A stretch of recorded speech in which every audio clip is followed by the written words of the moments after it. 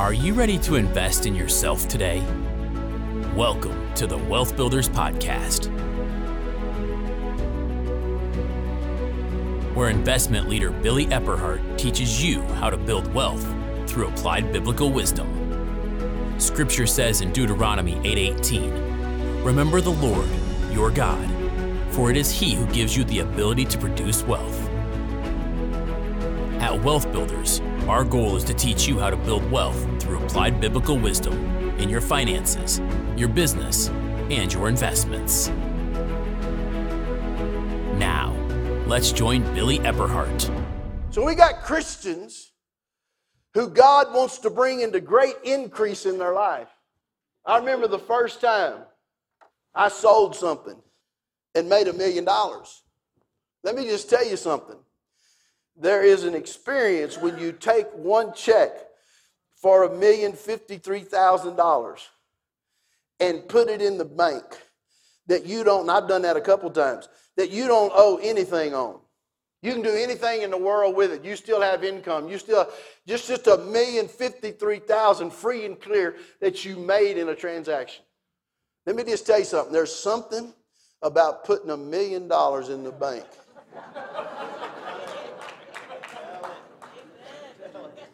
That will touch you in your soul.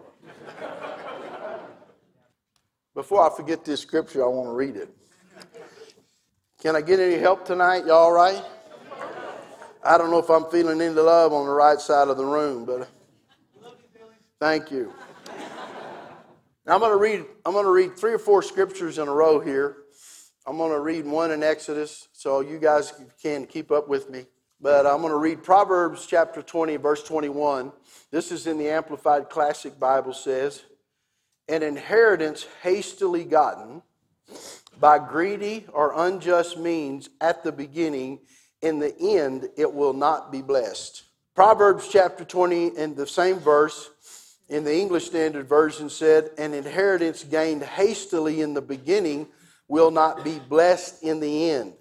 In the Today's Living Bible says, "Quick wealth is not a blessing in the end." What happens to most lottery winners? What happens to the money they win?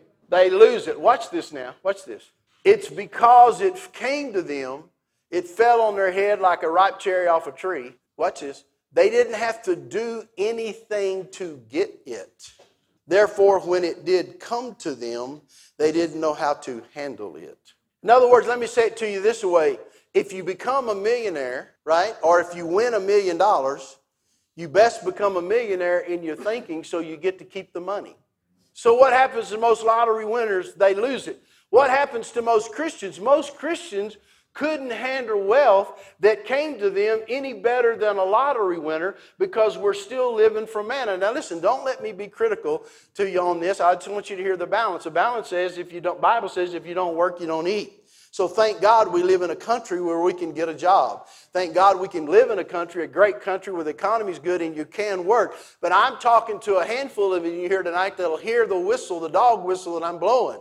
The great wealth does not come by working a job and getting paid and saving up money to get there.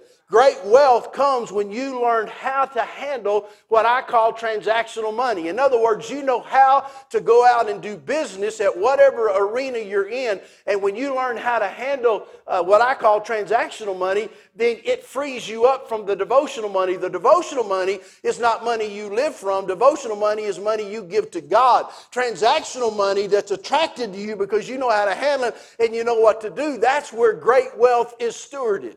The reason we don't see it in the body of Christ is because many people in the body of Christ are still either in the wilderness or back in Egypt and still going into the promised land. Man, this is going over really good.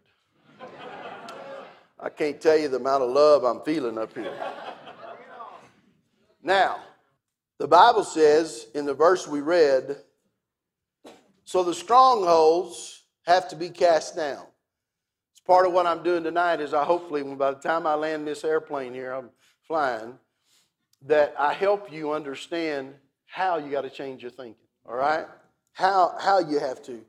Because the Bible says this in verse 12 that I just read of Joshua chapter 5. Then manna ceased on the day after they had eaten the produce of the what? Everybody say that with me, land.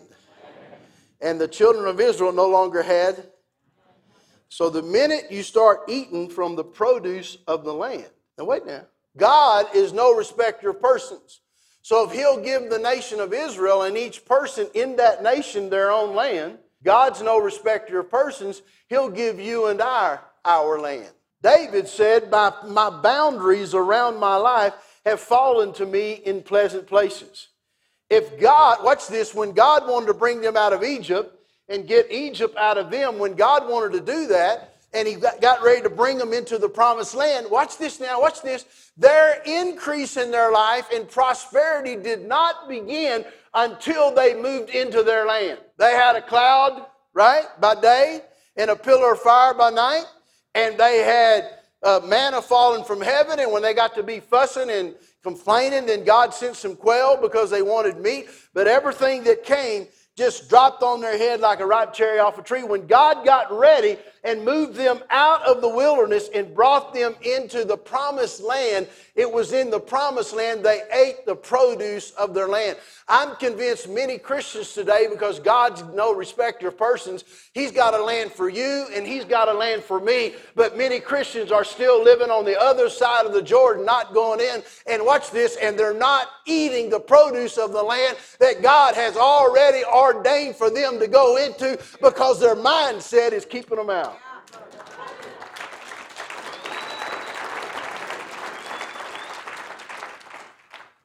Now wait, think with me for a minute.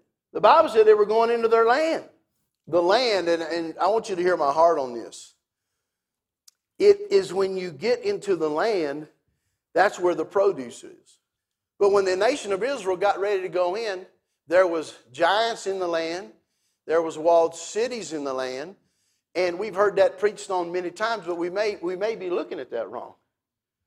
Because one of the things that happens, and I'm going to see if I can get this out tonight, and I'm going to ask the Holy Spirit to help me because I got it in me and I want to be able to get it out of me. That what happens with us is that when we give, Luke 6:38, when we bring our tithe and our offering, or when we sow our seed, I want you to hear this now. When we bring our tithe and offering or we sow our seed, we still have a mindset that the way the money's going to come back is God's going to drop it like manna. But the way God really brings it to us is when we bring our tithe or sow our seed in an offering, or we do other things to bless the kingdom, and we do that what I call in a devotional way, God blesses the land transactionally so that the produce of the land comes back and brings produce to me. And so in one case I get a $100 bill. That's manna, which I was grateful for, and it's a financial miracle. But over here, I get one deal that's $160,000, another deal that's $1,053,000, maybe another million another one that's $2.5 million. You get these deals. Now let me ask you, am I going to be able to bless somebody with a $100 bill or $2.5 million? Now wait, I'm not done. In fact, I'm just getting started. Here's what it says. And they ate of the produce of the land. And the very last part says this. Very last part of the verse says, and they ate of the food of the land of Canaan that year. Anybody know what the word Canaan means? It means merchant or trader. Canaan was a prosperous land. And it was a prosperous land because it was known as the land of merchants and tradesmen. Let me ask you this, were they doing any merchanting or trading when they were slaves in Egypt? No, not in a way that would prosper them or bless them. So if we're over here camping out with a mindset of manna, the reason that I say to you, ladies and gentlemen, that it takes knowledge, understanding, and wisdom, and most people don't even take the time to go get the specific knowledge they need. You're not going to be able to use the knowledge until you step over here into understanding, and you don't get any understanding until you actually get in the game. So I have my 2 grandsons here tonight, and I can stand in the backyard and play baseball with them. I'm a left-hander, and play like my second grandson, and I can play pitch with them. Watch this now. I can play pitch with them, and we can have fun. And I can show them how to grip a baseball, how to catch a baseball, how to field a baseball, how to throw a baseball, and there's a way to teach all that. I can show them how to do all that, but until they take that and get over here in the game, into the land of Canaan, into the land of merchanting and trading, until they get over here into that land, they will never really have understanding of how it works. So many Christians are standing over here on the other side of the Jordan. They hadn't even gone and got the real specific knowledge they need. And they're looking over there and they're hearing Billy Epperhart over there talk and say, man, you got to come on out of Egypt. You got to come on out of the wilderness land. You got to wade into the water a little bit until the waters divide. You got to get on and walk by faith and then get over here in the game and start develop some understanding so you know what to do.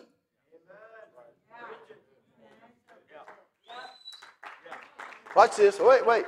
And then most of the time, we think if we take the step, it's too much of a risk. Watch this. What happens to lottery winners? Lose the money. What happens to Christians who've only lived off of manna? Any kind of blessing come to them, what's going to happen to it? It's going to dissipate. It's going to disappear. The challenge I have for you tonight is we have to change our mind. Now, this is different for me. If any of you heard me teach, I've never stood up here and not used PowerPoints. I've never stood up here and not really taking you line by line. But this is something I want to get out of, and I'm going to land the plane with this because I want you to understand it's knowledge, understanding, and wisdom. You have to develop, and watch this, the reason some people, they're over here on the other side of the Jordan living off of manna. Watch this. Asking God for wisdom on what to do to prosper and to be blessed, and they hadn't even taken the time to develop knowledge they need to know how to do what it is they need to do. And you tell them to, people come up to me all the time, all over the world, say, Billy, I got $1,000 to invest. What should I invest in? If you have $1,000 to invest, you ought to invest in yourself. So you know what to do. And then you can invest in yourself. You got to take the knowledge and apply it. That's where understanding comes from. Then when understanding, you begin to understand the speed of the game, how quick the ball comes. You start understanding how to move, how to maneuver. Then when you get over here, you get into wisdom. And when you get into wisdom, you know what to do most of the time before the ball's ever hit. I used to watch Greg Maddux for the Atlanta Braves. How many of you remember him? Come on now, I'm going to talk to you. Now, I know that some of the ladies know what I'm talking about. But he was a pitcher. He was not a real big physical specimen, but he could throw the baseball.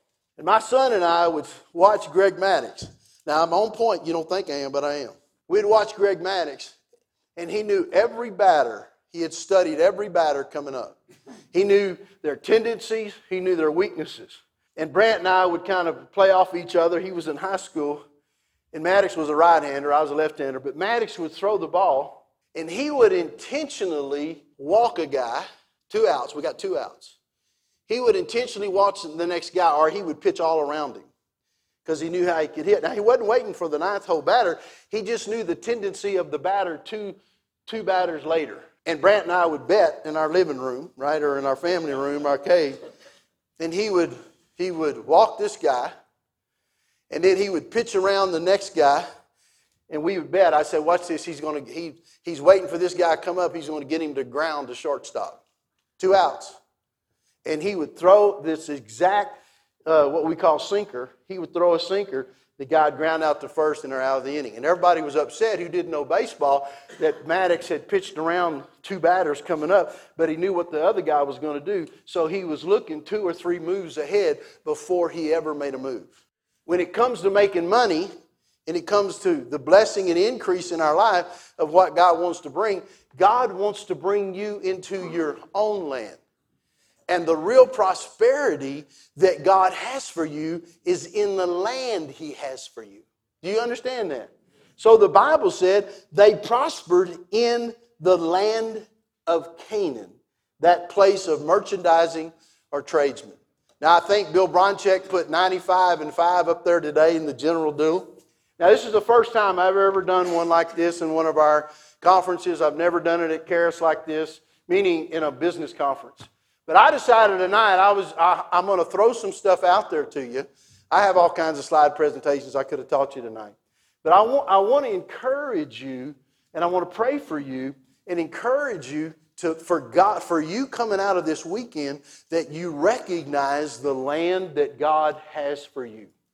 You recognize the place where God is going to bring you into the land so that the produce of the land you can eat from is increase in blessing, and God has a land for you in your life. Now tonight as I pray for you, my wife and I have come through different cycles in our life of what this all looks like. Right? And the reason I share that with you is because every one of you are in a different place. But I want you to hear me tonight. God prospers you in the land He has for you. So when David said, my lines or my boundaries have fallen to me in different places, last night Lance talked about the metron, or the measure that Paul talks about. I think it's in 1 Corinthians chapter 10. And Paul said, I won't move beyond the measure. I won't move beyond my measure.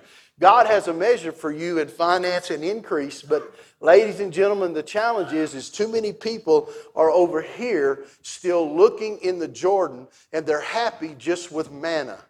There has to be a holy dissatisfaction that comes on the inside of you, that God has more for you in your life and the purposes of God in your life to cause you to get there. And one of the things I want to tell you about this is you can't be afraid of failure, or you can't feel like a failure just because something doesn't happen right. Listen, I'm talking to people in the body of Christ. We need at least 10% of you to rise up and say, I'm going to go into my land. If we can get 10% of the Christians in the body of Christ today in this nation to rise up and say, I'm going to move into my land, we'll move into the Microsofts and the Googles and the other places that God has. We'll move in and we'll start taking possession in the money mountain, and then the finances and the increase that God has for us will come.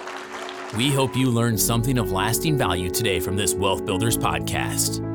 If you'd like any tools, teachings, or resources mentioned in the podcast, you'll find them online at wealthbuilders.org. Wealth Builders exists to teach you how to build wealth through applied biblical wisdom in your finances, your business, and your investments. Wealth Builders is a nonprofit organization. We depend on your donations to keep this podcast running. Please consider donating to us on wealthbuilders.org.